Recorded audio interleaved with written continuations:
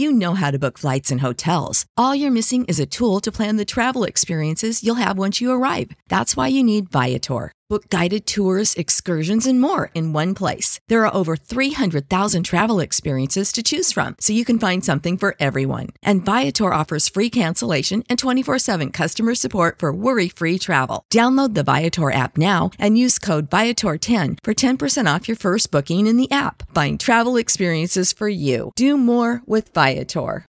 As humans, we're naturally driven by the search for better. But when it comes to hiring, the best way to search for a candidate isn't to search at all. Don't search, match with Indeed. When I was looking to hire someone, it was so slow and overwhelming. I wish I had used Indeed. If you need to hire, you need Indeed. Indeed is your matching and hiring platform with over 350 million global monthly visitors, according to Indeed data, and a matching engine that helps you find quality candidates fast. Ditch the busy work. Use Indeed for scheduling, screening, and messaging so you can connect with candidates faster. And Indeed doesn't just help you hire faster. 93% of employers agree Indeed delivers the highest quality matches compared to other job sites, according to a recent Indeed survey. And listeners of this show will get a $75 sponsored job credit to get your jobs more visibility at Indeed.com/podcast. That's Indeed.com/podcast. Terms and conditions apply.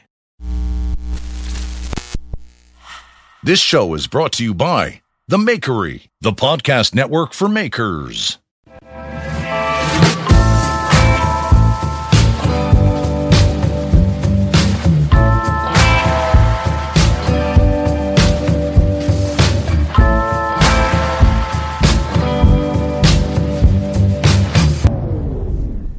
Hey, what's happening, everybody? It's Brian House here for the Work For It podcast. You're listening to episode number 11, if you can believe that. I'm joined, as always, with my main man, Mr. Trent Hill. Howdy, folks. Out in the prairies of Wyoming at the base of a mountain. And my beautiful wife. Hi. Sarah. And we are Work For It. I am Brian House, if you don't know who I am. I run a YouTube channel, small business out of a studio and workshop, and then I have another business, like a tech side business that I do. And this podcast is talking all about bringing up subjects based around work, but then eventually it kind of takes a side sort of tangent almost every single time. And I love hanging out with you guys, and I'm so proud to be a part of the Makery Network. Craig Lockwood and Jeff Fader and the crew over at the Knife Talk podcast put the Makery Network together. So if you're a fan of the podcast and you don't know what to listen to on any given day, or if you're looking for new content, make sure you go to makery.network and check out all of the other shows. There's so much going on that website, and you know when you click through that you're going to find something good. So anyhow, so let's start the podcast, shall we? Mr. Trent, I know you're just dying. You're dying to tell us about the project you have going on this week. And I've been watching it on Instagram, so I know a little bit about it. No, I'm really not. You don't want to talk about it at all? Well, it's a source of frustration. I'm literally at the end of my rope. I'm tired of companies blaming COVID for, they've had 4 months to get their shit together, and they just don't seem to understand how they need to make adjustments, and I'm tired of having to beg people to do their job so I can do mine. And I'm tired of bureaucracy at the state and federal level, and nobody seems to have a clue what they're there for, but they want to they want the authority, they want none of the responsibility, they like the paychecks and the perks, but they don't want to actually do the work. And I'm sick of it, because the rest of us real people out here, we've got lives, and we've got to get shit done, and we've got to put food on the table, and we've got to take care of our customers and our coworkers and our colleagues and all of that. And I'm just, if I have to spend another hour on hold waiting for somebody to tell me that it's not their department or whatever, I don't know. Are you dealing primarily? Are you talking about the vendors? First and foremost, you're putting a roof on your house, which is the project you're actually working on right now. So, in case you don't know, Trent is working on a roof. He's got an insurance deal going down with the insurance carrier, trying to get the roof replaced. He's opted to do the work himself, but he can't get the stuff delivered to his house in a timely manner to sort of fit the time frame that the insurance company wants. Is that a correct rundown? Yeah, that's a pretty fair assessment. So here's what I've noticed, and I don't know if this applies to what you've got going on, but because of COVID, right? So many different agencies and vendors, they're all being affected. So everyone is, obviously dealing with the same. All down the line. Everybody likes to point fingers and, I can't get this. I can't do this. And Matt and Matt is my Texas distributor for all the parts for the Grinder project. And he's got a really good system to get your parts out. Like if you buy parts through housemade.us, the order the next day is given to him the next morning, and he has everything waiting for him and shipping labels and everything. So he doesn't even have to think about it. He's got all the parts boxed up, ready to go. He takes them down to the post office, and we give them to the postal people there, and then they send them out. Now we ship everything priority mail, so it's supposed to go out it's supposed to actually be delivered within 2 to 3 days, which is they have yet to really meet that requirement unless it's like really close to Texas. Right. But we're very understanding, right? Because we're like, okay, it's COVID, whatever. Just recently, we've had numerous packages scanned and then just sitting in Dallas. I mean, just nothing's happening. So we're, of course, we're letting our customers know. They're reaching out to us and saying like, hey, we noticed that you shipped the parts, but it's still sitting in sitting in a distribution warehouse in Dallas. And so, of course, our canned response has always been like, hey, right now COVID is doing this. But here's the kicker. When we go to the post office and talk to them, nobody knows anything. Everybody is in the dark, and it's like, but what has changed? Isn't it amazing how many incompetent, inept people are employed, and we have millions of people who are unemployed? Yeah. It seems to me that the corporations and the agencies have let go of basically all the talent, and they've kept the dead weight. Well, I think too another part of this. I'm at the point, Brian, where I'm completely lacking in any charitable sense or empathy. This is a problem of our own making, and I do not care that Jeff Bezos added another $500 million to his personal wealth. What I care about is the fact that small businesses like mine are really suffering, and we have slow-moving organizations that are surviving because literally trillions of dollars are being trickled in to buy up bad debt to keep them afloat. The PPP is going to fucking Ruth's Steak, Ruth Steak, Ruth Chris, and companies like that. Meanwhile, the Main Street Loan Lending Program and the PPP and the EIDL is going everywhere but where it's needed.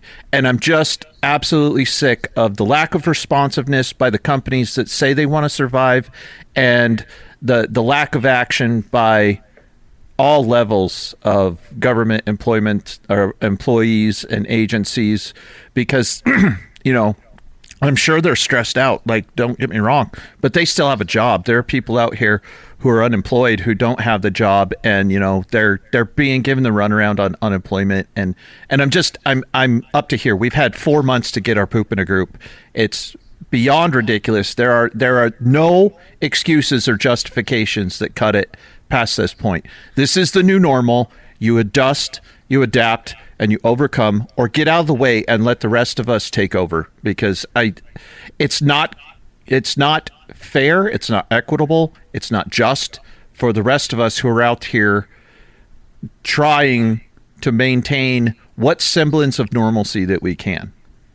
What do you think? Now, let me, I totally empathize with what you're saying, because I run a small business and I'm having a really hard time. We have supply chain problems. So yep. So here, what I was trying to explain to my staff is, yeah, you can get the parts now, but you may not be able to get them in, say, like a month or two. So just be aware, like, buy everything now. We'll put everything on credit if we have to. We'll get it all here, because there's still going to be a demand in 3 months. The supply may not be there. So we've modified the way that we stock inventory in my tech business because of this. And it's just because I see patterns, and, I've been through stuff like this before, and, we've gone through some things when the economic downturn of 2008 happened, you kind of learn, all right, we have to get ahead of this. And the businesses that run on low overhead and that prepare for this kind of thing, they're the ones that survive on the other side, which is where I want to be. So I've spent a lot of time in the last couple of months working on my business strategy to try to maintain at some semblance of maintenance where I was before. Even though financially the numbers aren't there, I'm reviewing things, I'm looking, man, it's bleak, things don't look right. They don't look okay, and, today Sarah and I are talking about it, and Sarah's trying to, cheer me up a little bit, and, hey, this and that and the other thing. And I'm going, yeah, I know, I get it, but I've been doing this a long time, and I feel this way, and I'm trying to really make a lot of changes. What I know won't happen, though, is like the Postal Service, a lot of insurance carriers, these people, they're too big to pivot too quick, if that makes sense. They're not going to be able to react to this in 4 or 5 months. They're like a year out for like any policy changes, any major things. So I see what you're saying, but my issue is more along the lines of you were a boat captain. Okay, well, that to be a professional boat captain requires a certain amount of competency. You have to pass some tests, yada, yada. You're comparing a captain of, let's say, one of those big tanker vessels or one of those big container ships. They are supposed to have more competency and more experience than the guy who's moving a dinghy around the port. So I expect them to keep their eyes on the horizon for icebergs. I expect them to keep enough fuel in the tanks that they can perform evasive maneuvers. I expect them to act like the professionals that are earning millions of dollars that these CEOs and their corporate teams are. I am tired of the bullshit excuses, because that's all it is bullshit. They are feeding us bullshit while they are literally sticking you, me, everybody else, our children and our grandchildren with debt that's going to have to be paid for by us, not them. They're literally corporations that are giving their corporate teams huge bailouts and then filing for bankruptcy because you can't give them, or not bailouts, they're giving them golden parachutes because you can't give them benefits once you go into receivership. So they go ahead and, we've got to do it so we can keep this team. You mean the team that helped drive the company into receivership? I'm sorry, rewarding poor leadership is precisely what's gotten us in this position where companies are too big to pivot and they focus on stock buybacks instead of actually taking care of the workforce that actually earns them the money. I'm tired of all of the, because it's just justification. And it's greed and bullshit. Yes. They're basically doing a smash and grab on the economy. That's the problem. We're worried about they're tearing down some statues. Not the fact that we're literally being robbed blind. Yeah, and then being held hostage. On so many levels, we're being held hostage. That you're right. A lot of that is distraction stuff, and I try to kind of communicate that to as many people as possible. Is that our attention is a commodity, and you have to remember that. So, like every single time someone's saying, "Hey, look at me, look what I'm doing," you might want to turn around and look on the other behind you just to verify that you're not being hoodwinked. It's kind of like we're doing it on a big global scale now a little bit. Not that I think that the COVID thing is a scam, because I don't. But I know what you're saying. It's wild stuff, man. And I gotta apologize, Brian. I'm sorry. I'm a little salty right now, and it has nothing to do with you, and it has nothing to do with our audience. It has nothing to do. Well, I want to reveal something to you right now, Trent. I am not actually Brian House. I am Jeff Bezos, the CEO of Amazon. I have hoodwinked you and so many other people to think that I am Brian House, but in fact, I brought you here so that you could yell at me and tell me that I'm doing a bad job and that I'm too rich and I'm greedy. All right, Jeff. Settle down. I'm going through a divorce right now, Sarah. I can't talk about this. Oh, right. Okay. I'm worth $171 billion, and I don't know where to spend it all. We're all crying for you, Jeff. Anyway, I want to shift gears just a little bit because now that my rant is out of the way, I hope you feel better. And in fact, I think some of the audience I feel worse now. Oh, geez, oh man, don't feel worse, because I'm really hoping that the podcast today, by hanging out with us, makes you feel better and not worse. Well, and that was actually and that's my the thing goal. is, I look forward to the podcast and hanging out with you guys, and I look forward to the positive responses we get from the audience is just amazing to me. It is. And then it's here I am. I come in here salty and kicking over chairs. And well, I wanted to get it out of the way because in the last episode, and we kind of giggled about this afterwards. This is the first time I had ever had to edit out anything out of the podcast, but Trent went on this epic rant for like 20 minutes, and in my head, it was very funny, and I really loved it. And then I joined in, and I started getting belligerent and stupid, and we all started going nuts. And then I started thinking, man, maybe we should like release this on Patreon or something, because I think everybody would find it really funny, but it's definitely not for public consumption. It's not for everyone, but Yeah. I think it'd be a fascinating little snack for I saved a it. close audience. Yeah, I saved it the hardcore crew. Yeah, people that'll love you no matter what. And there was alcohol involved. We were a little schnockered up, and we were feeling a little loose, The thing is I take responsibility for that. It wasn't the alcohol talking. That was me talking. It was just that I let it out instead of You're holding going through it some in. stuff. Yeah, no, but that's good. And in fact, I applaud your transparency. And dude, so many people do not do this in any sort of space at all. Even if it's just a private space, they don't even do this, let alone in a public space on a podcast, to show who you really are, which my take on you. I love you, and I think you're a great human being and a really smart and amazing contributor to society. And right now, we just happen to be in Trent Hill's sort of phase of transition, and also going through a pandemic. So it's interesting to watch your transition, but you're also a human being, and you have 100%, you have the right to be angry, and you have the right to, vent and say those things. And I feel like so many of us, in certain spaces don't feel like we can do it. And I applaud you. So I just want you to know I appreciate you. Well, I appreciate you and Sarah more than you realize. So today's theme, now that we're past that, I want to talk about today's theme. Sarah says, "Oh, what's the theme of the podcast?" I'm like, I don't know. I don't really know what to talk about. It'll come to me. But then right before we hit the record button, it came to me. And as you know, I'm in the middle of a prototyping process for something. Mm-hmm. And I kind of wanted to talk about prototyping and not in any specific thing. I mean, I'll bring up the project I'm working on because it's relevant, but I've had a lot of like offline conversations, like private conversations with people about my particular design that I'm coming up with. And it's very interesting how I see it and how they see it. So when I go and I create something that I think in my head, like I'm drawing something up in my mind, and then I put it down in, say, CAD or wherever I'm going to draw it up. In my head, I think, okay, it's good enough. It'll probably work or whatever. And then I release it thinking I'm going to get like some feedback on this. Now I know certain things I get, very little feedback on because they're kind of common and maybe people don't have anything to reference, or even they don't even really care. I mean, ultimately, that's the thing. When you don't get a lot of attention on something, it's because people ultimately don't care, and you should take that as an indicator as such.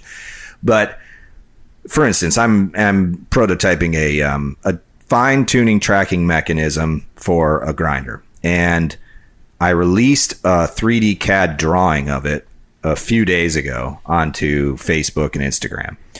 And when I did that, I got a lot of positive reception. There was a lot of people that were very, hey, good job. It looks great. I think it's going to work. But then I got like some serious sort of negative, like there was two. The trolls came out of the woodwork. I don't know. I don't even know if I could really label them as trolls, because some of the people I'm friends with, like on Facebook, and they were like, this is not going to work. And a couple of them are engineers, and they were telling me why it's not going to work. And, you thought everyone was trolling you. I did at first. I think they're just trying to be helpful. I did at first. I thought they were trolling me at first, trying to be jerks. Well, you like to read their comments in, like, you yell them and read them in an angry tone. You're like, listen to what this guy said. And you read it like super angry. And I'm like, well, of course it sounds like that. Read it like a normal person. And it just sounds like the dude is being helpful. I'm too close to it. I can't You're like too close to the project. Yeah. I can't separate myself and from it. I think you want it to be that. I think you like the idea of people trying to like point the finger and tell you what's what, so that Brian you can versus the world. Right. So you can give them the finger and then show them that you did it. I'm adjusting my mic. I hope it's not messing with the sound levels. No, not at all. So I released this thing, and you're right. I do initially think that it's like an attack, and some of them are very, negative and are kind of attacks, but most of them are like, I don't even know why you would build this. It makes no sense, or it's not going to work, or this is over-engineered. If you built your grind, this is my favorite one. If you built your grinder the right way, you wouldn't need this. Those are all kind of the things that, for the majority of the people that are, writing in on this thing. And of course I can give my justification, tell them why I built it and whatever. Ultimately, that's not why I'm here to talk about that. What I want to talk about is when anybody, and I don't know many people that prototype machines or anything at all, but a lot of it is done behind closed doors, I assume. It's not in a public space. It's, people aren't releasing drawings. Usually R&D and prototyping is very close to the vest. And I would assume that it's more than one person working on anything. So like you've probably got maybe say 4 or 5 people working on anything at any given time. So it kind of depends on the organization. I mean, like think about what Renoa was telling you about the work that she did. That's true. Like sometimes it could be just one person in a department, and sometimes it could be you'll get a section of a project, Yeah, I would think, in my head, I think it'd be better if one person presented an idea and then say 4 or 5 other people kind of came in and refined it, or maybe they have a little bit of different expertise or whatever it might be. Well, I don't have that. So, I'm like an idiot. I release it all out into social media. And then, of course, I get all of this feedback, whether it be good or bad. A lot of people are very positive. Some, obviously come back and say it sucks or whatever. But here's kind of an interesting thing. So the one guy, his name's Richard Beck, and he has a YouTube channel, Beck's Armory. He wrote in and he said, I don't think it's going to work, and here's the reason why. And I didn't read it as like a negative thing because I know Richard. So I was like, okay, he really does not feel like this is going to work. And then I wrote him back and I said, I appreciate your vote of confidence, just something like whatever, because I was responding to so many different people at the same time. I was just like, whatever. And in my head, I think it's going to work, but I haven't built it yet, so I don't know. And then this morning when I woke up, I had a whole bunch of photos of something that he had taken my drawing and he redrew it in his own. I think he uses SolidWorks. I'm not sure exactly.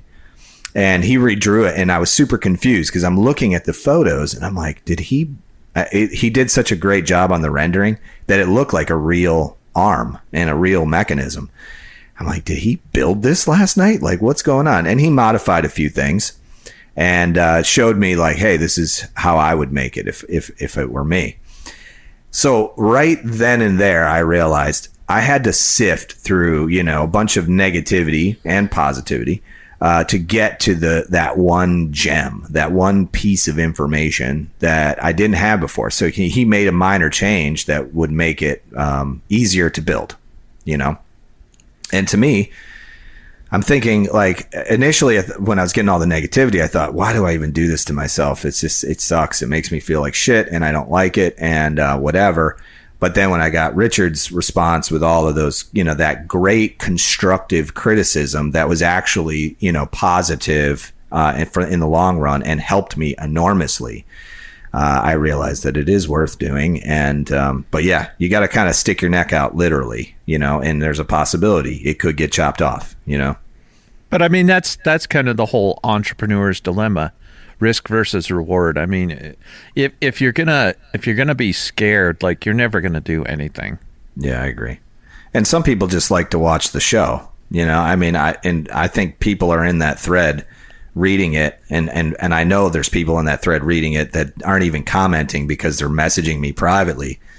And I think they kind of, they're trying to like make me feel better about it. They're like, oh, hey, I saw your video and hey, man, why don't you do this differently or whatever? They're trying to help, they're trying to make me feel better about it. Yeah.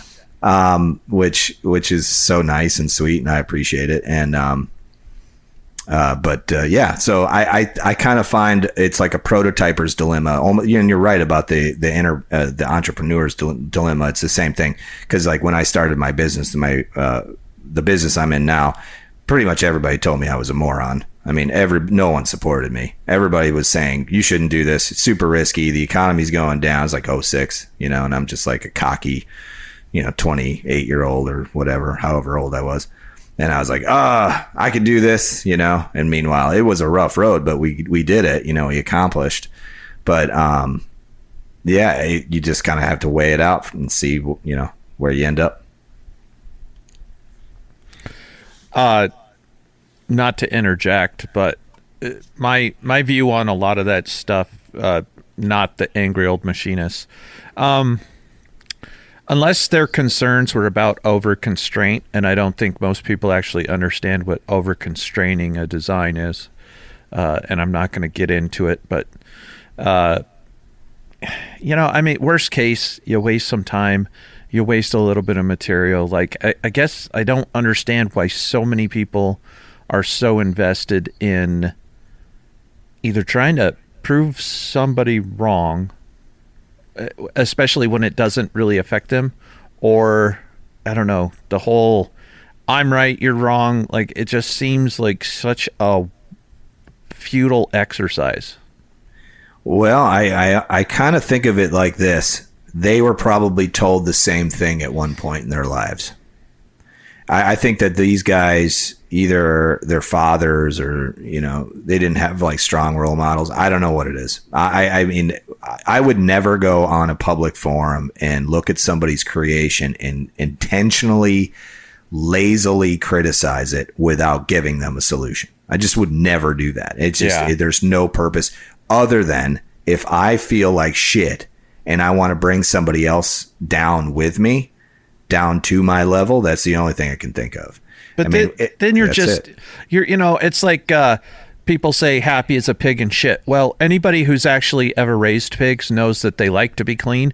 They live in shit because we force them to live in shit. And that's my mentality with that, is that somebody else lives in shit, they wallow in it, and they want to join you because they don't know any better.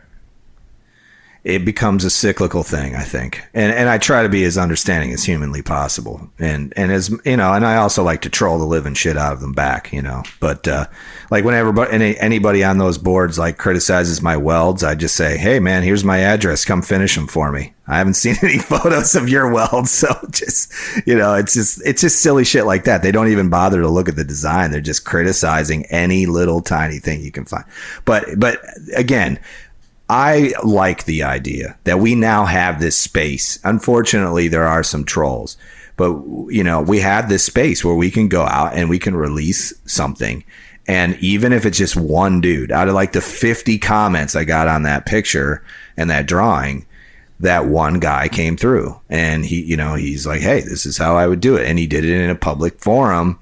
And, he set sort of a standard for everybody there, saying instead of just criticizing the guy, why not like help him and make it better? So, and that's what I'm doing with YouTube. I fully believe the greatest gift you can give anybody is your own wisdom through your own experience. It's just, if somebody wanted to hand me money, I'd say, yeah, that's great and all, but show me how to make money. Show me how to go out and do it, or show me how to build something or fix something. That's like money in the bank to me. And I see that with my kids every day. Like, I want them to see what I'm doing and what I'm building and working on. And I feel like that's a way more beneficial thing than any other gift you can give anyone else. Well, you could argue, I mean, that isn't that basically the basis of knowledge. The difference is some of it is handed down, generationally, or through a master apprentice type thing. But by and large, most knowledge is recorded, and we get the benefit of that. That's, to me, it's just a video version of what would have before had to have been logged in a journal, or written down and collected in a book or something like that. How many times have you been on YouTube and you've gone out and you've watched somebody do something and you're like, oh, I want to do that, and then you go and do it, or you take the steps to learn more. It's like almost like that inspiration comes from watching someone else like you do something. And that's what I hope people see in my channel, and they go out and watch me prototype machines. They might not ever want to build a 2x72 grinder or make anything with metal, but they could go there and watch a guy develop a business or make something or weld something and go, oh man, if I learned how to do that, I could do this, or I could change the world with this, or I could make a business doing this, and I could change my own life. I would hope there's some karma banked up in that, and I feel like there is, in this, society where so many people are so niche oriented. They know like one thing, and they don't, they can't deviate away from that one particular skill set. I just want more diversity in learning. I'm just a curious person. I want to know everything there is to know about everything. I feel like it benefits us. I can see about specialization or niche knowledge for like how we earn our bread nowadays, because that's how it's kind of been forced on us. But I mean, I think being a generalist is just better overall as far as being a human being and achieving our greatest growth. That's really how society's going to move forward anyway. If you think about it, I mean. We live in the informational age, right? I mean, isn't that what we're in right now? Well, yeah. We're in the information age. Like, this is a little bit of a tangent, but it really has a point. So we're actually at a weird transition space where we are one or two layers of technology past the point where we can actually recreate the technology we have. Like, there's been some lost steps along the way, and basically, if anything interrupts the course that we're on, we're going to be stuck back at a. You think we would go backwards or no? Yeah, because we literally don't have like how we got to the microcomputers we have today, the transitions and steps. We're lacking 2 or 3 layers of that. You're not going to put a chip foundry in your garage, right? The level of technology that got there was so specialized, and the number of people who knew how to do it, and they're either dead or retired, and it's not written down, and we don't have the technology where we were going from old school transistors to micro circuitry. We don't have that technology available to redo those steps if anything happens right now.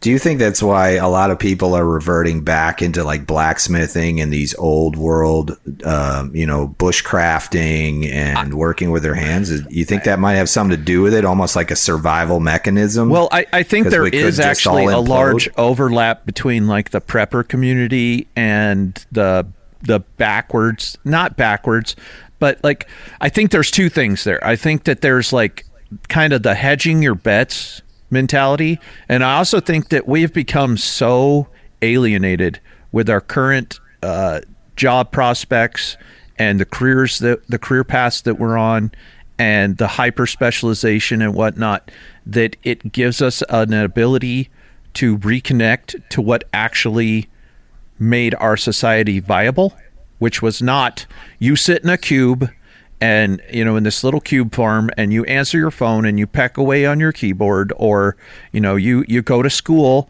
and you collect all this debt for education that we're going to basically make obsolete in a matter of years. Yeah, it all does seem a little bit like we're the mouse on the wheel or the hamster on the wheel, right? I mean, we're getting flung off the wheel as fast as we can get on it. Yeah, I started to think about that many years ago when I was working for someone else and I was not, the captain of my own path. I started really thinking about like, oh, man, every day it's Groundhog Day. I get up and it's the same exact thing over and over and over. And how do people do this drudgery? I have no idea. I couldn't live that way. And, but yet, that's my own personality. That could just be it. I just think too, though, that, being a part of that, it built inside of me is not that I'm not a cog in a wheel of that magnitude. I'm a different cog. I fit in a different space. And then once you become self-made and you're really like, the machine is churning and you're kind of just doing your thing and it's almost as if I started back at the beginning. Now I'm every day is like I'm on that wheel again.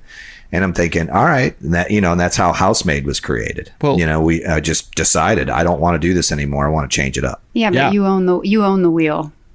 It's not someone else's. I own the wheel. Well, there's that aspect, Sarah, but there's also the aspect of I think that corporate enterprise in perpetuity is unnatural. It's what's that phrase they use when they're talking about robots? Where artificial intelligence? No, not artificial intelligence. It's where the uncanny valley. Where something looks humanish, but there's enough about it that's off-putting. Like a deep fake. Yes, but more like why androids look so weird. We either have to make them cartoonish, because the closer we get to making them look human without actually being human, it's like the horror creep show factor. Yeah, like they're just enough off. Yeah, like they're just weird enough. And I kind of feel like that uncanny valley also applies to a lot of modern life with the institutions we've created. It looks and kind of smells and tastes like something we're familiar with, but at the same time, it's like, if you've ever been victim to a mass layoff or something like that, you realize just how much of a facade it is and how unreal it actually is. Oh, no doubt about it. Yeah, I've been victim to that and just, hit me like a freight train. There was no warning. And then all of a sudden, my livelihood was gone. And it was just my livelihood was in the hands of some guy that had never met me. Yep. And he wore a suit and tie. He walked in. He had a 10-minute conversation with somebody, and multiple people were fired. Yep. I mean, it was just. And the thing is, for him, that's just business. To you, like, I hate that phrase. It's nothing personal. It's just business. No, you cannot expect to control such a large amount of my life and control the things I learn and the efforts of my tasks and then be like, it's not personal. No, it's very personal. We have tried to eliminate the human, the actual human cost. If you notice on any business's balance books, there is no ledger line for the human cost. Yeah, it's just called payroll. No, that does not adequately cover it. And so what would your description of human cost be? Like, are you talking about all the incidentals? The human cost is the idea that, at least back in the old days, you'd get a gold watch and you'd get a pension.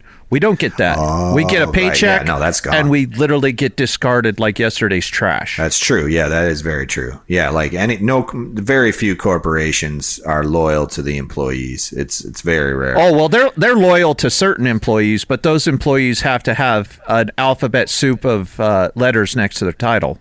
Right. Yeah, they better be very valuable for sure. Well, I question the value. The fact that the average CEO's salary has risen 951 times since 1974. They're not producing 951 times more value. So I really strongly argue that the value add for those alphabet soup creeps. Sorry. Yeah, I agree. I'm 100% in agreement, but I just don't. I'm in a weird space because I would be considered a CEO like of my business, which is very small, by the way. It's right, but there's a difference. Like there's a difference between a title and entitlement. And the problem I have with a lot of corporation is they're basically small city states. Because, like Bank of America has, 300 and some buildings spread across the country. If you put that in one area, that's a good-sized town. But because they're dispersed and they're diffuse across the country, we don't really judge them the same way we would have an old European city-state. Like Monaco or Liechtenstein or... Even anybody in an organization, and I've noticed this too with class states, of different types of people. So they get a pass, right? Because they make more money or they have a high power position. Right. There's all these things, and we're watching this with the Epstein controversy and all that stuff. That all these people are now connected with this person who would be considered, evil to the core, right? Right. And all of them are trying to do their absolute best to wipe clean any connection to this guy. And, I try not to be a conspiracy theorist or even think about stuff like that because it's just a waste of my headspace. I'm focused, I want to achieve and accomplish every day. And I feel like even that Epstein thing is like a distraction, it didn't affect me directly. Diversion. It's another diversion on something else. And Sarah had this interesting, theory on it. And, she's like, tell us the theory you have about the Epstein controversy. I was not of sound mind when I came up with this theory. So you're not behind it any longer. No, I wouldn't say it was a real theory. It was completely asinine. Was it a joke, or did you it was something you were playing out? No, it was really just kind of a stream of consciousness. There's a lot of truth to humor, Sarah. No, this was me coming up with just a stream of consciousness conspiracy theories while I was in the shower and yelling them out, and then Brian is in the next room laughing. Because I thought it was funny, but then there could have been some truth to it. Maybe. I don't think so. I think it's super wrong and offensive and absolutely ridiculous. But I was laughing like a hyena at my own idea that the coronavirus was somehow concocted by Epstein while he was still alive, or he's such a powerful man. He was such a powerful man and had a lot of powerful connections. So you want to hear? This is all part of his plan to distract from his own downfall by launching a pandemic on the world, and then everybody stopped talking about it for 5 minutes. You want to hear something creepy that actually feeds into that consciousness, stream of consciousness? Yes, we want to hear this. No, so seriously, Epstein was one of these people who wanted to. He was kind of a eugenicist, and he really wanted he's planned this out, and he's got. He had some wheels in motion. He was planning on trying to not only live forever, but he also wanted to basically have a bunch of baby mamas of his clones running around. Oh, that's weird. Would he have in Futurama where those guys, their heads were cut off and in jars, floating around? Man, was that what he was thinking? If you actually start investigating that, and I don't mean a bunch of the alt-right, but actually digging into the stuff that the FBI and stuff has on him, he was into some really weird shit, and I find it really weird that he was so well connected with a bunch of people who are I had no idea he was into this stuff. It just doesn't make sense that somebody that powerful would be that clueless. Or maybe that's the biggest joke of all, is that we're all entrusting these people to lead us when they're not fit to run their own lives. I think there's way more to it than we'll ever know, but you're right. It's one of those things where I started watching the documentary on Netflix, and I got 5 minutes in, and I was like, I can't watch this. I cannot know that this type of evil exists. and as I have a sick sense of humor. You know my sense of humor, with the whole thing. I love all the weird stuff and whatever else. When I started watching that Epstein piece, I just went, this is pure evil. This is like absolute pure evil. And this guy is like, he's like he could have been the next Hitler. I mean, this guy was just insanely crazy. Now, getting back to prototyping real quick, because I have one more statement on prototyping. Are we going to prototype a better race? Well, I think eventually we'll all blend. We'll all be the same. Eventually those, it'll take hundreds, maybe thousands of years. But yes, that was very tongue in cheek. It was just you threw out some Hitler references, and we were talking about Epstein. So no, I am with you. So I'm sitting on the toilet today, and I'm using the bidet. Brian. And I'm thinking to myself, is just such a. That's right, like your new go-to. drink. Well, here's the thing. If you haven't listened to the last episode, you should know about the e-brake and all of that. So go back one episode. You got to pull the e-brake, and we'll talk. You can hear us talk a lot about my new found love for the toilet attachment, the bidet toilet attachment. So I'm sitting there. I do my best thinking on the toilet, by the way. It's like my time. I sit there and I'm thinking. So off-putting. Well, hey, it's an uninterrupted span of time where most people don't want to interrupt you. Right, exactly. So you're sitting there, you're on the toilet, you're doing your thing. Most hopefully people have relaxed. Relaxed. You have your phone in your hand because you don't want to blow an O-ring. Right. Somebody said I had the cleanest turd cutter in Florida, and I've never heard the term turd cutter before. I thought that was that's a very Midwest Western phrase. Is it? Yeah. I've never heard it. I've heard also loaf like pincher. look at the shitter on that critter. Oh my god. Or loaf pincher. I've heard that one. Yeah. Okay, so I'm sitting there, I'm relaxing, I'm on my phone, and I'm thinking to myself, my bathroom it's a water closet. You know what a water closet is? So like my bathroom is, it's got a shower and it's got 2 sinks, and it's a standard bathroom for the most part. And then you have to walk all the way through it, and you're in the closet. Not the water closet, like the closet where you store your clothes. If you make a right-hand turn into this one door, there's just a toilet in there. It is like literally just a room with a toilet in there. So this is what my life has become. I now have what's called a WC. A lot of people call it WC. It's short for water closet. In this room, it's 4 walls and a door and a light above you and a fan. Fart fan, as we like to call it. And I'm sitting there and I'm like, okay, I'm done using the bathroom. I've got my phone in my hand. There's nowhere to set my phone. Like I have nowhere to put anything in here. There's it's like the floor, right? I'd have to see the set. What do you need? I need somewhere to put my phone. My pants are down around my ankles and I have nowhere to put my phone. You need a laptop shelf. You got that right, buddy. And this is where the prototyping conversation was coming in. I think that we should prototype a bathroom shelf. And I know these exist, but I'm thinking something kind of fancy, maybe with a USB power plug on it where you could charge your phone. I don't know. Just throwing this out there, thinking like this could work. You don't think so? I think it's very unhygienic. I think that there are people who would enjoy it, but yeah, I mean, but where do you put your phone? I mean, I don't have a shelf. I have nothing. You have a pedestal sink. I mean, you could actually. No, not in that room. There's no sink in there. The door is closed. There's no sink. It's just you and the e-brake. It's you and the e-brake. A toilet roll. What about the top of the tank? The top of the tank has Kleenex on it. There's room. I set my phone on it. I don't know. I just feel weird about putting my phone on the toilet tank. Oh, why? I feel like it's it could fall super clean. in. There's a lid on it. Dude, there's a guy on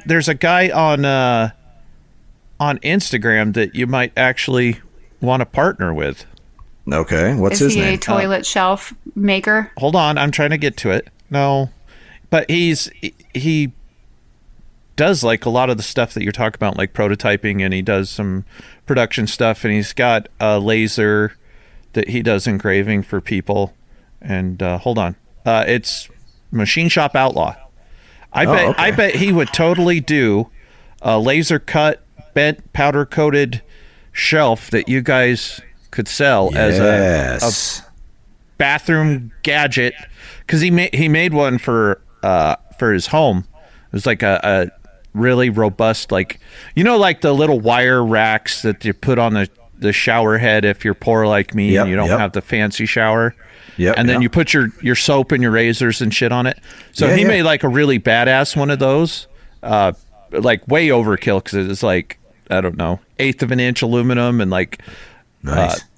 CNC broke on the press brake and like powder coated, and it looked pretty sweet. But Yeah, you could do.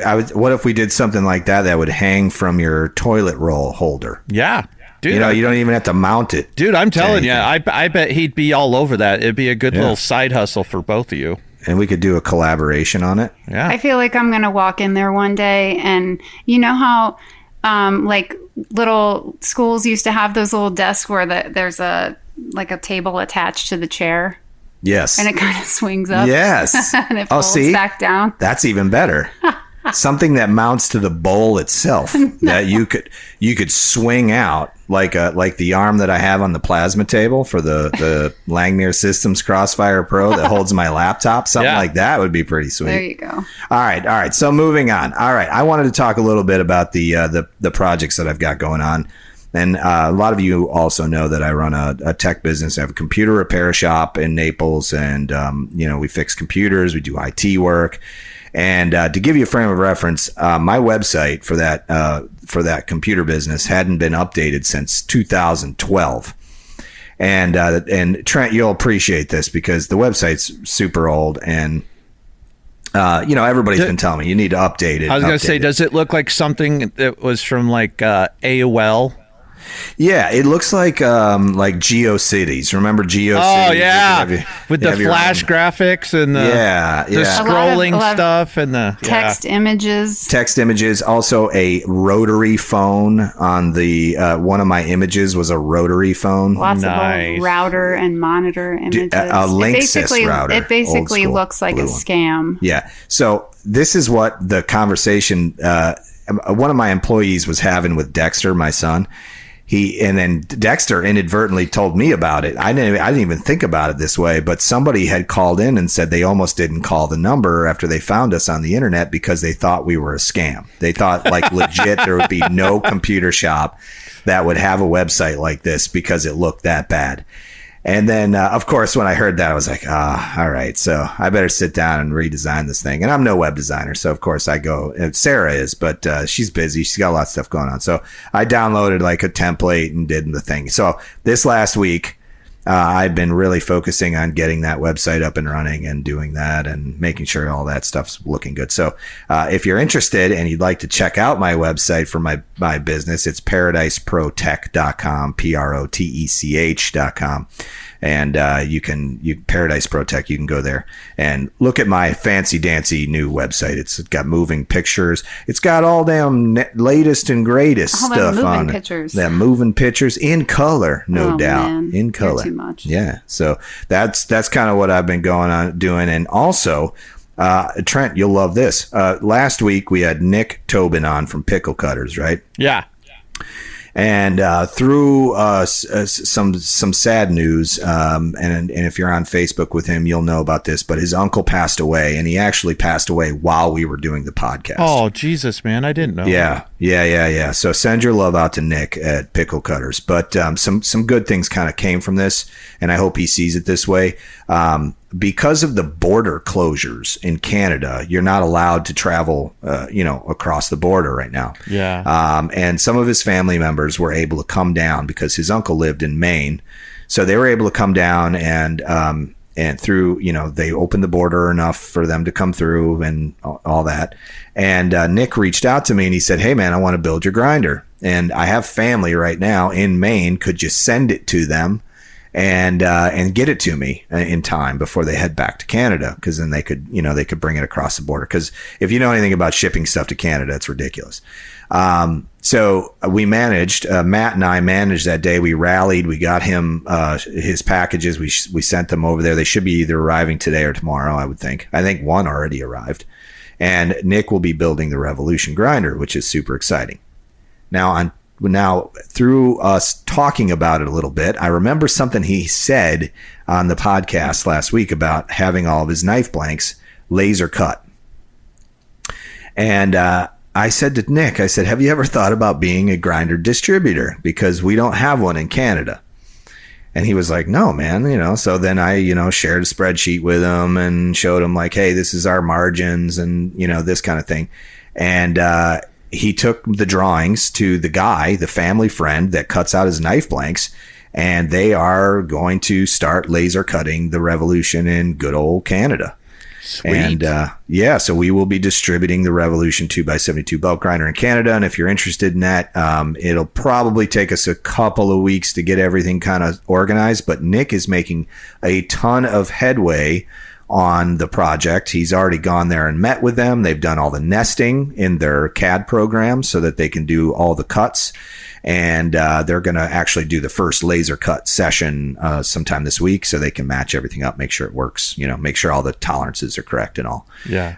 But I mean, how amazing is that, right? The guy comes on the podcast, we're talking, and, he tells me he has a family member that has a laser cutter. Like it's a cool, this is the way business should be done. It gave me goosebumps talking to him about it because, hopefully this brings in some extra income for him. And he's just loving the idea that he's going to expand his business through us and be a part of the Housemaid family, which is really cool too. That's really awesome. I'm blown away that he even stepped up. He was like, man, I want to do this. And he was so excited, and it's so good to hear his excitement. So unfortunately, it was his uncle passed, and that was kind of the thing that sort of was the catalyst for it. But, hopefully there's some good that comes out of it for their family. Without being too philosophical or macabre about it, I mean, all growth stems from death. If you actually look at the natural world, that's we all make way for something better. We will all return to dust at some point. That's true. It's true. Yeah. I've been thinking a lot about my own mortality lately, but that's for another podcast. You're probably, I don't advocate against that because that is a big part of Stoicism, recognizing that eventually we pass and what are we doing with our current time. But maybe you should try to focus less on the morbid aspect of it and, the fact that I'll eventually be like fertilizer for somebody else. Well, if you're using it for positive means, but if you're just contemplating it out of like a sick sense of humor, it's not really gonna do you well. Well, the way I look at it is probably like a lot of men in our age group, and I look at my face, I see an old man or an older man, right? I'm 43. So I look at the lines on my face and I see I see an aging person, and I can't stop that train. Because there's a big period of your life, like say 20 years almost, where you don't age much. Yeah. You kind of look the same. Yeah, I know what you're talking about. And then now, like you hit your 40s, right? And every day you look in the mirror and you go, oh, there's another line on my face that I didn't have before. So I think that's what kind of does it for me. Mine is more and more gray hairs. Yeah, gray hair. That's a big one. Or watching your children grow up too. That's the other thing. We were just looking at pictures of the kids from, I don't even know, when were those photos taken? Like 2 years ago, 3 years ago? 3 years. Yeah, we were looking at pictures of the kids, and then it was like, oh my God, look at how little Dexter was. He was helping me like assemble workbenches at the shop or something. And he looked like a little boy. He could fit inside there's no way he could do cabinet, that now. Yeah. So, all those things kind of, ruminate in the mind a little bit, and they either bring you down and make you feel sad, or they kind of light a fire under your ass and, make you want to do more. I guess. Well, and that's the thing for me. Like I look at this, I'm one of those people. I hope I grow old gracefully. I'm not going to do the Botox and the nip. Oh, and you're tuck graceful, buddy. And all you're of very that. Graceful. But I feel like between my experiences and my knowledge and my desire to be of service, I feel like this is our opportunity to not only pay it forward, but to have a chance to influence for positive reasons, not just for personal glory, but to influence and to help not only guide but provide opportunities for the people coming up. I like that, man. I like that. And you're so full of knowledge and experience. I'm full of something. You're full of something. And, you know, when I talk to you, there's a like a sense of like a wealth of knowledge. You always have something to say about whatever we talk about, but also a realistic point of view of what your position is and what your roles are. That makes sense. Like, you kind of know where you fit into things. Yeah. You're not figuring it out. You know, and that is one of the things I really like about you, Trent. So I encourage you to continue, and through social media, you have that platform. You can do it. I am discovering that day by day with the people that reach out. It's awesome, right? Yeah. We can find you on Instagram at 307 Driftwood. All one word, no spaces. So go out and find Trent, follow him on Instagram, and he would love to, connect with you out there if you like the show and you like Trent. That's where you can find him. Also, I want to just mention again all of the great shows that we have on the Makery Network, the podcast network that is the Makery Network. So right now you can go out and listen to the Handmade podcast with Chris Zepp from Make Everything Workshop, and on that show he's got Derek from Alden and Paul, and they do a really awesome show, and they're talking a lot about like their lives and what they do for work, and their construction stuff and their CNC stuff, and it's all, I always learn something whenever I'm listening to that. Plus Chris talks a little bit about his social media adventures and like building the cool stuff he's building and collaborating with people. So if you're a wannabe content creator, you can go and pick up some really cool stuff from Chris on his podcast. And Kinsey is killing it with the Young Makers podcast. Oh, that's right. I forgot about the Young Makers podcast. Kinsey, killing I'm so it. sorry. He's killing it. It's really good. Yeah. He just picked that up and he is running with it. Yeah, I am He's super like impressed. Forrest Gump, just running with it. That's it. And then you've got our main guys, Devin and Dustin from the Art of Craftsmanship, totally crushing it on their podcast. And one of the things that Devin does on his podcast every time is he starts his show with a quote. I don't know if you've listened to or been able to pick up any of their shows yet, but they always have a theme, and then that quote is sort of wrapped around that theme. Mm-hmm. So I looked up a quote actually in honor of the Art of Craftsmanship, and it's one that I love, and it's poignant. It's actually relevant to what we've been talking about. Are you ready to hear it? And maybe you can guess who actually said it. I'm all You ears. might know. You might know. Ears. People who say it cannot be done should not interrupt those who are doing it. I want to say Mark Twain. I know. I thought the same thing. It's not Mark Twain. It's they actually don't know the full. They don't know they don't know the origin of it fully. But they think it's a Confucius state, like something that came from his era. But George Bernard Shaw is who made it popular. He's got some other really good quotes. Yeah, he was a playwright. And do you want to hear my favorite quote of all time? Oh, absolutely. It's from H.L. Mencken. He was a journalist and an editorialist in the early part of the 1900s. And my favorite quote is, he said, "From time to time, good men," I'm going to murder this quote, but good men must have the urge to hoist the pirate flag and slit some throats. Interesting. I like that. And what does that mean to you? Well, to me, it was, at the time that he wrote that, there was a lot of the early union movements and stuff, but it was also that, we didn't get where we were by being a bunch of law-abiding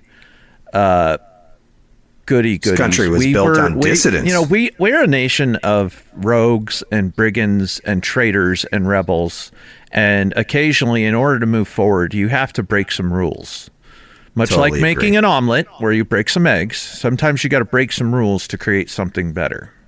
Totally agree with that. Hands down. Great. That's a great way to look at it. I love it. That's really great. Who said it again? What was the guy's name? H.L. Mencken. Mencken. Okay. We'll have to look him up. M-E-N-C-K-E-N. Also on the Makery Network, you can listen to Jeff Fader. If you know who Jeff is, he's a podcaster on the Knife Talk podcast. He's also a sculptor.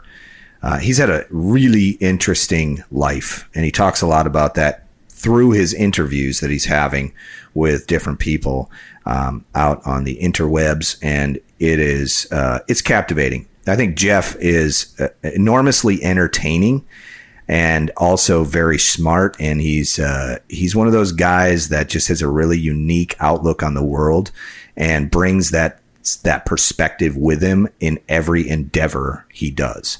So when listening to him talk and hear how he cares about his people that are on the show and how he looks them up and researches them beforehand, he's always prepared, and he does a great job with the Full Blast podcast. So you'll enjoy that. And then also, I want to give a shout out to Jeremy over at Simple Little Life.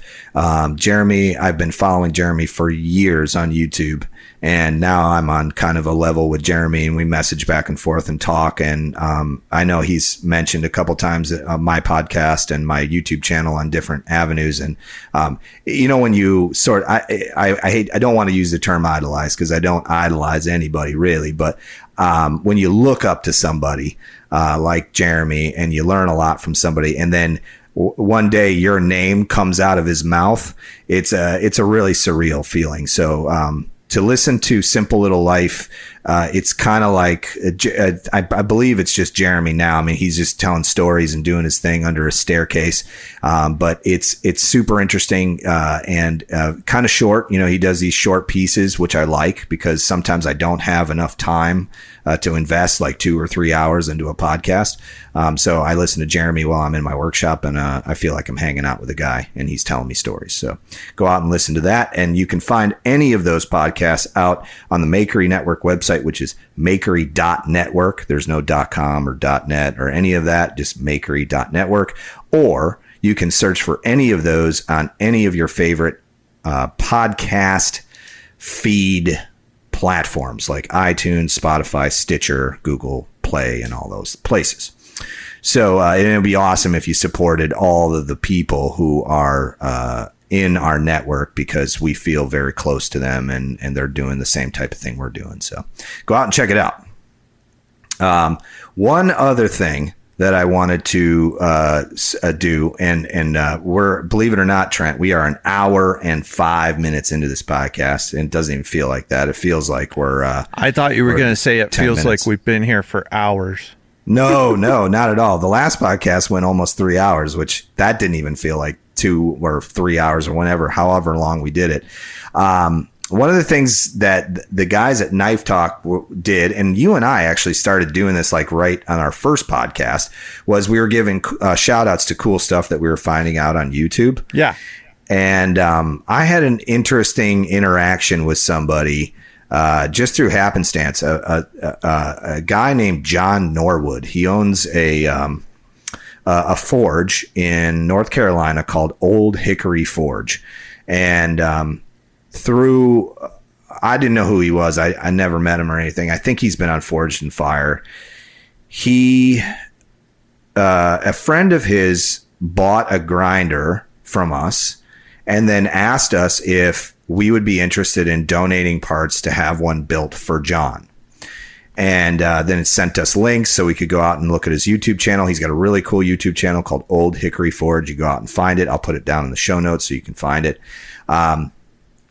John is like a lot of blacksmiths and a lot of knife makers. He's using just a handmade belt grinder that he made, but if you see the quality of this guy's work, he's just doing some amazing stuff, right? So I said, sure, let's donate some parts. And so we mailed all these parts up to North Carolina. Chuck, the guy that offered to do it, he built the grinder for John and then delivered it to him. Well, then I get a really nice note from John, on Facebook, and he was like, hey man, how you doing? And, I love the grinder and I'm building it. He had a couple of questions. We were talking about it and all. And through that conversation, I started digging into his YouTube channel, and this guy makes some amazing hammers. And when I say hammers, I mean like they're small sledgehammers, blacksmithing hammers, cross peens, flatters, all these really cool. You just wanted to say cross peens. Cross peen, baby. And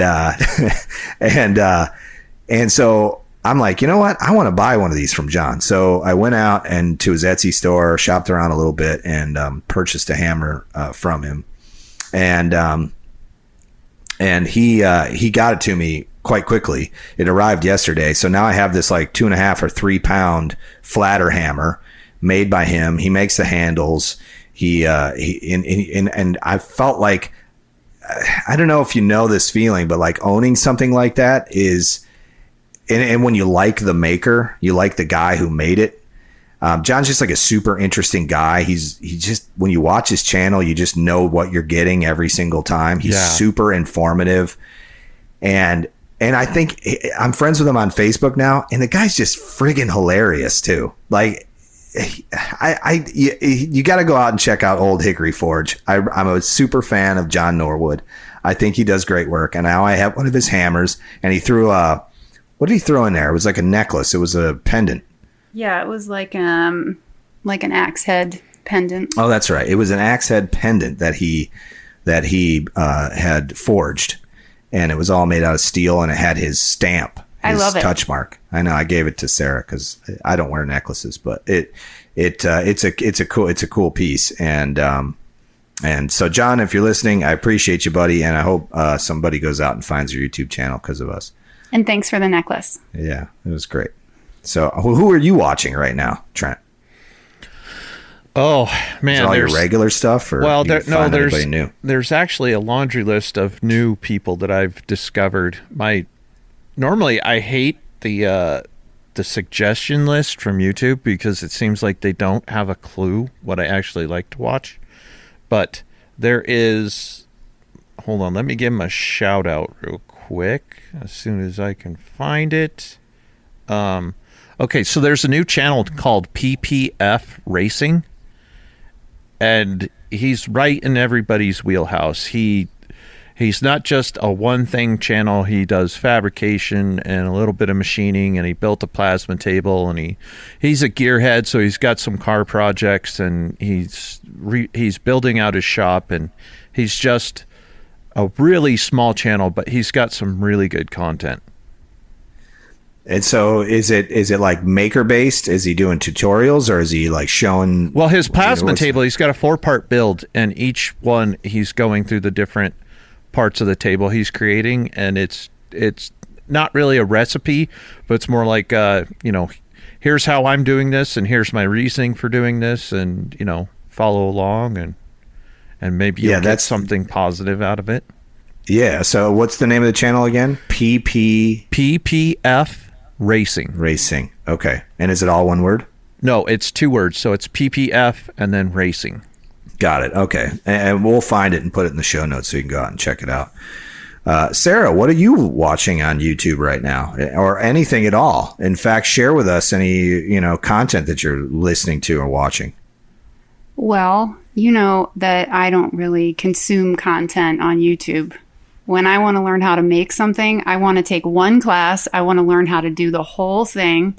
And I only learn by doing. I just don't want to be in front of a TV unless I'm consuming garbage reality crap. Like Marrying Millions. First of all, you picked out Marrying Millions, and it was a gold mine, okay? Can I just tell you a story about that real quick? I got a text or a message on Instagram. It was a screenshot of somebody's television, like a photograph of somebody's television with the Marrying Millions logo up on it. And it just said, "I'm effing blaming you for this." This is the influence this podcast has now. That was funny. It was really funny. So if anything, you're watching Below Deck. That's like one of your favorite. I'm all caught up on Below Deck. Yeah. Love that. Love the crew on the super yachts. Yeah, what else am I watching? I don't know. I'm back into The Sopranos again after you fall asleep. Oh, lest you forget. Never. I'm in season 5, Tony B. But wait, What about 90 Day Fiancé? Oh, yeah. 90 Day Fiancé. There's another round of it. This is a different one. This isn't 90 Day Fiancé. This is called 90 Day Fiancé The Other Way, which is not where the person in a foreign country is moving to the States.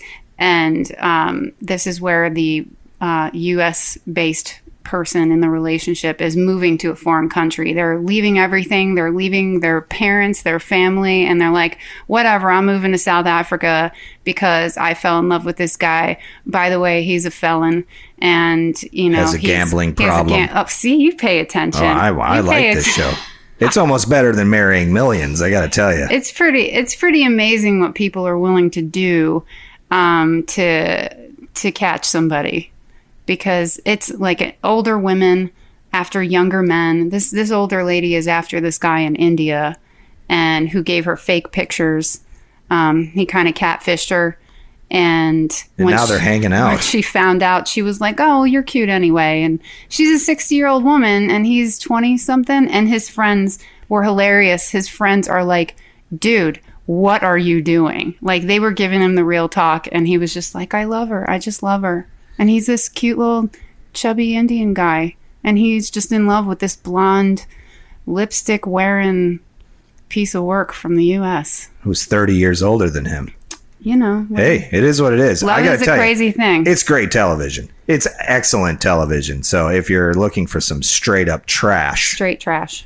You could have an entire like Instagram feed just based on the straight up trash reality television you watch and recommend to others. I think there's enough people slinging trash. I don't know. It's kind of like very it's very subjective. I think I need a separate podcast to discuss my trash. I feel kind of like I need a shower here. I don't try to I don't try to be an elitist, but like I really feel like we probably need a whole lot less of the trash and probably a little more enlightenment. I feel attacked. But I gotta tell you, I'm not trying to attack anybody. I'm just messing with you. It's nice to turn off and just like watch some other people and then judge them heavily for their poor life decisions. I like to go hang out by the railroad tracks and see if I can watch any train wrecks. Yeah, exactly. It's to me, I see there's so much catharsis in it because I'm very self-critical. I'm like one of those people that cannot do anything right in his own mind, and so when I watch these people, I go, hey man, I'm not that bad. I must be doing something right. I mean, I know I'm an F up, half of the time, but these people are effing up big time. I watch these shows, and not all of them. I mean, some of them are really bad, but the ones that kind of like keep it moving and they don't let you get too bored with one scenario. I like a window into a side of someone's life that I would otherwise never see or know about. And that's the same reason why I like sports documentaries and, what was that show on HBO that follows a different football team? Hard Knocks. I love that show that follows like training camp for a football team every year. I think all of that hard work and all those interesting lifestyles I don't know. I just find it really fascinating. I like reading biographies about people. I like learning about people that are different from me. I think that's all it is. It helps you step away from reality. I step away from my awful life. No, I'm just kidding. Oh my God. The truth comes out. Well, you know what? Like I said this a couple episodes ago, like I've had a charmed life all my life. So my life is easy.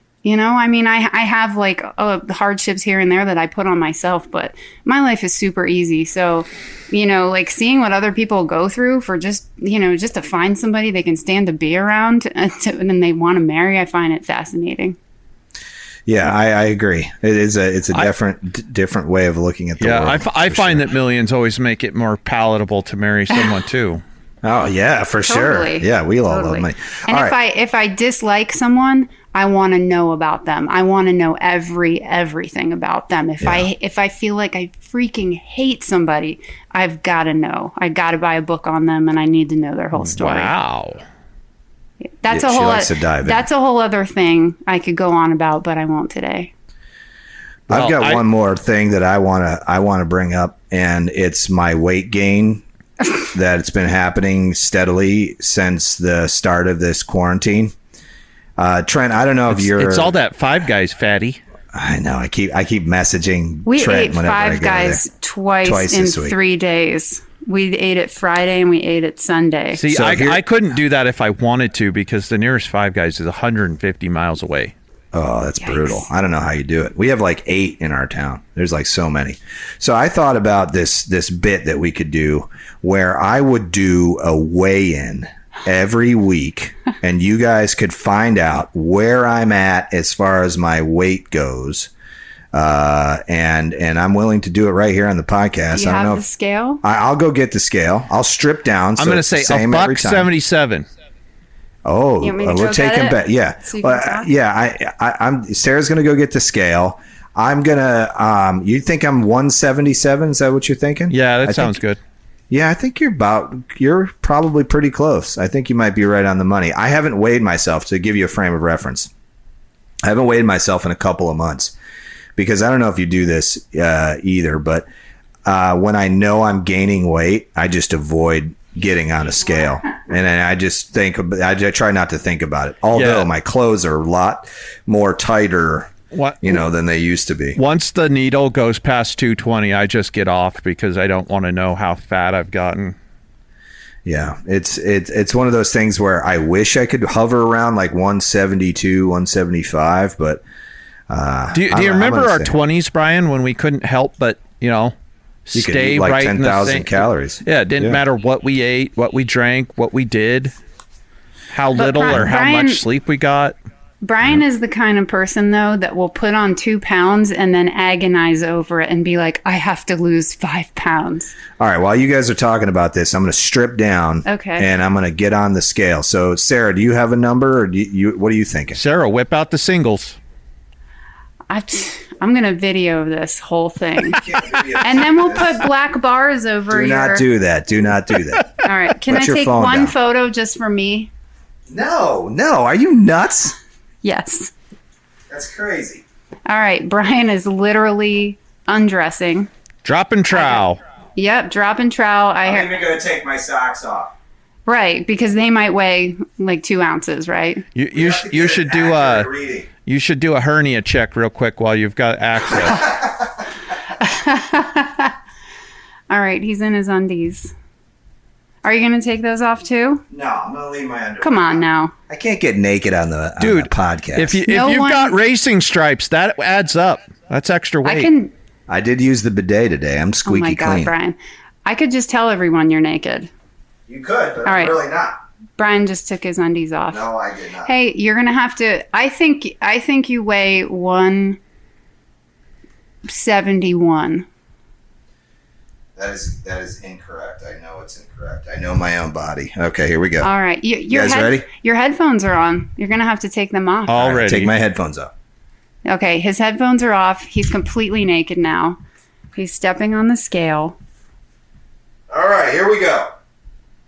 Drum roll. Quarantine weigh-in, All right. number 1. We can take a picture of the number. How is that even possible? Now, Trent, what was your guess? 177. And my guess was what? 171. 171. Yeah. Brian weighs 172.9. I'm impressed. Wow. I thought I was way fatter than that. Well, when you like grab your stomach and you smush it, that makes it look like he just like grabs a handful of his stomach that barely exists, because Brian is a really trim person generally. And he just, when you smush all that together, I must have cancer or something. This is odd. Oh, knock it off. It's a tummy tumor. It's not a tumor. So what did I weigh in at? 172 something. 172.9er. And that's in kilograms or Brian, it's in pounds. in pounds? Okay. So I weigh 117 You'd be a little hefty if that was in kilos. That's in stone. Because right. because I'm exactly 100 kilos plus whatever I've ignored lately. So you may have the same situation happen. Well, I have a strong feeling I'm pushing closer to 240 right now. 240. And how tall are you? I'm 6'2". So you're tall. Yeah. So 240. Yeah, you could probably shed a couple of pounds too. Brian. My knees would appreciate it. Yeah, I'm just throwing that out there. Maybe we should do like a weight loss challenge. This isn't going to be fair though, because you're going to lose a ton of weight getting up on that roof, and you're but that's all water weight. That's just going to be sweat. Yeah, that's true. I'll be sending you like Omaha steaks. I'm going to beat you, Trent. Don't eat the steak. So what is your goal now? You're going to weigh yourself every podcast live? I'm curious as to if this scale is even correct. So Here, I guess my question to you is: Are you looking for a specific number, or is it more about losing fat? Because you can lose weight, but it's not always healthy. Because I've seen people who went on crash diets and they lost a ton of muscle, which is really important to actually helping you keep weight off. Yeah, I think that's my problem is I'm losing muscle mass because I'm in my 40s, and that's what they always say is that you're steadily losing muscle mass. Yeah. And so I think that's got to be it because I feel flabby, but I'm actually not heavy, which is kind of odd to me. So I need to like examine what's happening here and and really kind of see. But so what I would say is I would want to keep the same weight, or like around this weight would be fine by me, but not feel as flabby, if that makes sense.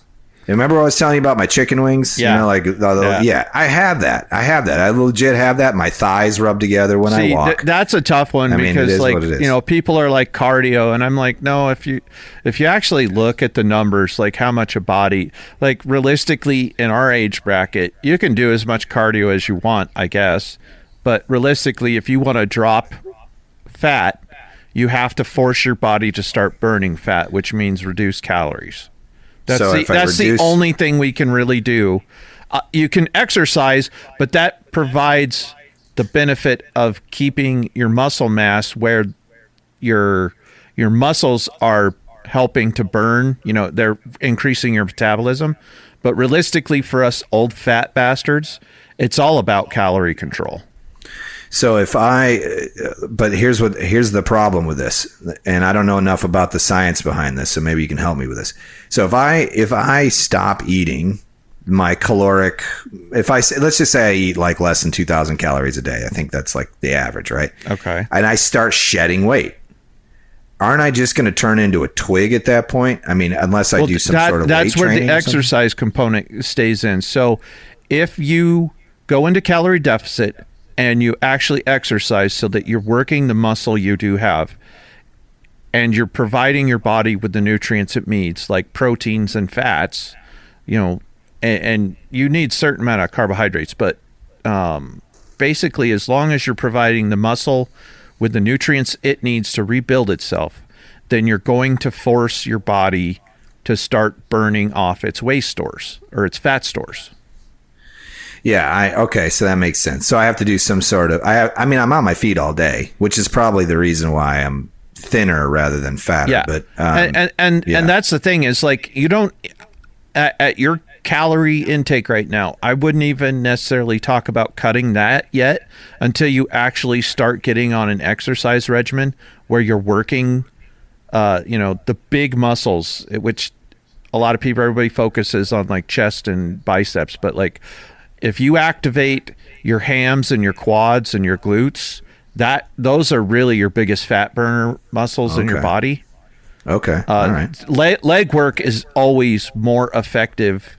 I'm not saying neglect your upper body, but too many people focus on, suns out, guns out, and not really on their lower half, which is, think about it. Your leg is huge. One leg is easily twice the size of your arms. Yeah. Both arms. So, you work those muscles, you're keeping those muscles, you're building them up. You're going to burn calories through their metabolic requirements. And then then see where you're at from there. Again, I'm not saying don't do any upper body stuff. I'm just saying everybody wants to, swing some dumbbells around and maybe play with a kettlebell. But if you're not actually activating your big core muscles, your big leg and, your glutes and your hams and quads and all that, you're not really getting an effective workout. I don't really so much care about being ripped or anything like that. I've lost all hope that I'll ever have any sort of muscle definition, but I also feel like I don't want to be flabby. So I guess maybe I'll have to start doing something. And that's the other thing that people don't understand. It took you years to get in this kind of shape. You can start feeling the immediate benefits of exercise, but you cannot expect to burn the weight that you put on faster, you cannot expect to burn the weight that you put on faster than you put on the weight. Does that make sense? Oh yeah, no doubt about it. You have to have really realistic goals about weight loss. Yeah, I definitely have it because I when I was doing the Grinder project, I cut all alcohol out. I was just, very focused and, I was eating really well, smoothies, basically blended food diet almost every day.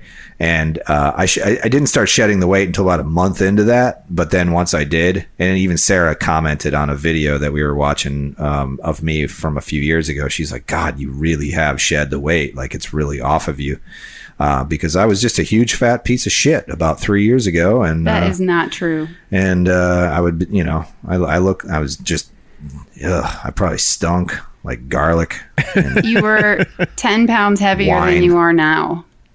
10? No, I was 20 pounds heavier. This is I was 190. I type it. I used to weigh myself every day and put it in the app, the MyFitnessPal app or whatever.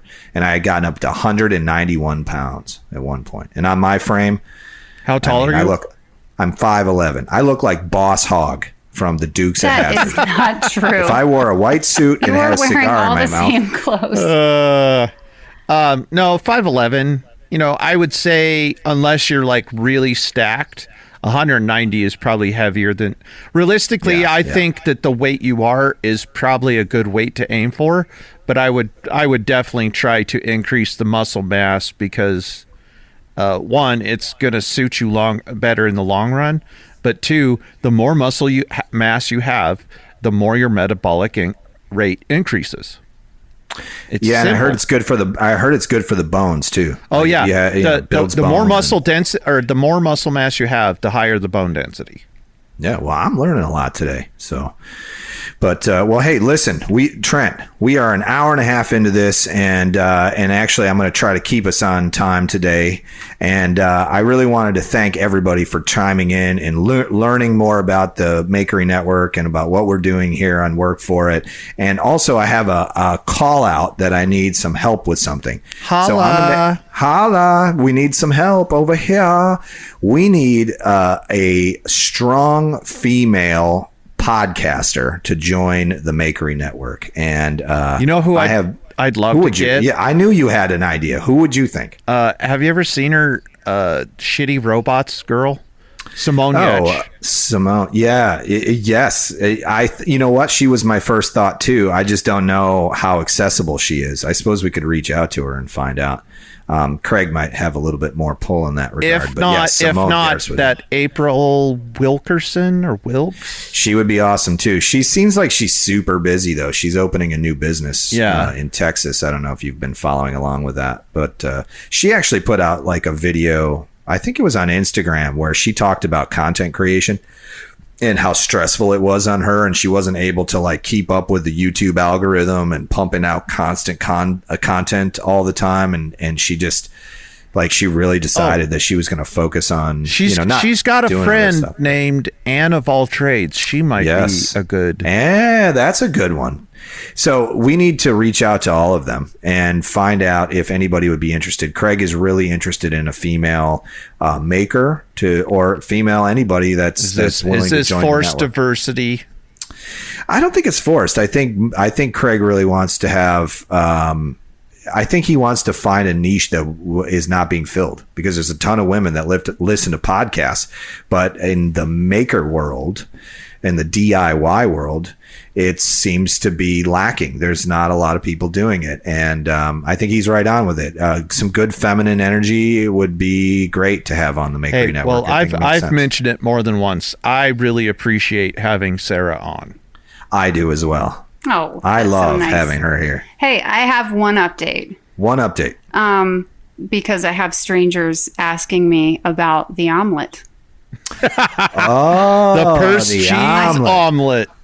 Right? Purse cheese. The purse cheese, right? So you have to preface because not everybody heard the story. Well, So that's why they give need us- to listen to the damn podcast. That's true. It's Right. not my Listen. job to bring you up to date, folks. Wow. So my purse had some cheese in it for one day, and I decided It was a long No, day. It was over a was- 24-hour period. It was a long, hot Florida day. Let's just put it that way. Yeah, it was in Florida. Publix Deli American cheese, sliced thin, in a plastic bag in my purse. Forgot about it. A day later, reach in my purse for something completely else, and I'm met with like that crackly paper that brings the dog running. Like you just have to touch it, and he comes out of the woodwork. So anyway, I'm not willing to throw the cheese out. I decide to make an omelet with the cheese because an omelet is just so right when it's made with American cheese, and it's all melty and it's perfect. And I cut up some pepperoni all thin, a chiffonade cut, if you will, and I toasted it up fancy. in a pan, right? I learned that because I took a knife skills class because I didn't know how to cut things properly. So I took one class and now I know some stuff. Anyway, so I make this awesome fluffy omelet with the melty cheese. I got my crispy pepperoni on top. It's all perfect and beautiful. I took a couple pictures for the story. I ate the whole thing and I didn't have any adverse effects that you were all wondering about. It was delicious, and the cheese is still in the fridge, and I'm going to use it again. I'm totally eating more of it. That totally explains why you thought you had the Rona. That's where that headache came from. I said the same thing. I was like, I'm oh, like- this is he's the like, it was cheese's the fault. cheese, and I'm like, no, it was not the cheese. So Denial is a river in Egypt. It's not a healthy place to be. look, Oh, yes. the cheese is great. The omelet was great. She tried to. I'm infect just me happy with you that don't cheese, have by the way. damn Rona. Yeah, we Me too. tested negative for that. So Me too. Yeah. It was an interesting experience, and I kind of feel like I got the whole Corona experience without getting sick. You know, I got to do the test where you wait 10 days to get the results, which I'm still waiting for those from last Saturday. The free test at The- CVS. Right, the free one, the drive-through one. Still haven't gotten those results back. And then the same day test, which is a different experience. And so yeah, I'm over it now, and we can move on with regular life. I'm pretty sure the dog has coronavirus, though. No. He sleeps a lot, and he's got eye boogers. It's really gross. And he's farting like nobody's business. It Is smells up. This room Let me reeked tell you about something. 10 minutes ago. Trent, have you ever been awoken out of a deep sleep, like you're in REM, Yes. by the smell of a dog fart? I have three. I knew you could. Yeah, you I have have three three dogs. deep-chested dogs, and it took us, especially with Sophie, when we first got her, everything just made her so gassy, and it literally took us 6 months to find a food that was like really healthy for her, but at Sure. the same time didn't turn her into a gas bag. And yeah, we have to change up the food about every 6 months because they just get tired of eating the same thing. So there's always about a 2-week window where they're changeover and they get a little gassy and then they calm back down. Yeah, well, it's been filling our bedroom with like this green gas. It just like floats No, around. it's rank. It it's is really, so bad. It's really bad. And you know what's funny is he'll fart sometimes. He'll bounce one right off of the tile. You know, he'll be sitting there and it's like a squeaker or whatever. And then of course he looks at his own ass like, wait, what was that? Me? What happened here? You know? But and it then smells we all like it go came running. from like a 50-year-old alcoholic man, like that just got laid off and spent a week at the That bar. just ate a questionable that's the slice good of old pickle cheese. egg fart. Yeah, that just ate a questionable slice of cheese that was It's- left in someone's purse. It's overnight. horrifying. But the great thing about him is that he will eat anything. He's not really picky. So we're not really searching for the right food still. We're just, this is kind of Well, I mean, a recent development. I was going to say, you know, as long as it's good food. But I mean, yeah, if the gas is getting to you, realistically, you're trying to go for as much grain-free kibble as you can get, because with the don't we give him grain-free? We give with the blue. Yeah, with the blue buffalo. Stuff. Yeah, with the deep-chested dogs, the grain just doesn't work well with their gut, and that's why they get gassy. Yeah, we went with grain-free. It's like an adult steer clear stuff. of grain and beef. Yeah, beef is another one that messes him up. And I just got him treats that smell like the Blue Buffalo treats that smell like Tetramin fish food flakes, because there's salmon and stuff in it. Mm-hmm. But they reek, but he loves them. Yeah. Well, listen, guys, I appreciate you hanging out on Work For It. If you enjoyed today's podcast, please make sure you go out and give us a 5-star rating. It means a lot. And if you could write us something on Apple iTunes or wherever you listen to your podcast, that would be a fantastic way to support our show and our channel. And as always, we truly appreciate you. Trent, I hope your roof project goes well, and I'm standing behind you. I'm kind of glad I don't live anywhere near you, because I wouldn't want to be where you are and doing your job and all of that. But I do truly hope that you get it done, man. Me too. It's more in the vendor's hand right now than anything else. But I'm gonna keep pushing forward and probably start pulling deposits, and I'm going to have to go rent a trailer and go to some place where they do have the supplies I need. And I didn't want to have to do that because it's an added cost, but I've got to get the work done. So, well, man, I know you will. Yeah, for sure. And Sarah, thanks for joining us. Of course. And if you want to, you could go out and follow Sarah on Instagram at S as in Sam, Avayou, Avayu, S Avayou, and on all Instagram one word. You can find all one word. You can go out and find her. She doesn't post that much, but when she does, it's probably going to be a picture of me in my underwear talking into a microphone. So that'll be funny. All right, everybody. Thank you so much for listening to Work For It. My name is Brian House, and you've been listening to the episode number 11 of Work For It. Thanks so much. See you soon. Bye, folks. Bye. If you like this show, take a look at our other shows made for makers just like you at www.makery.network.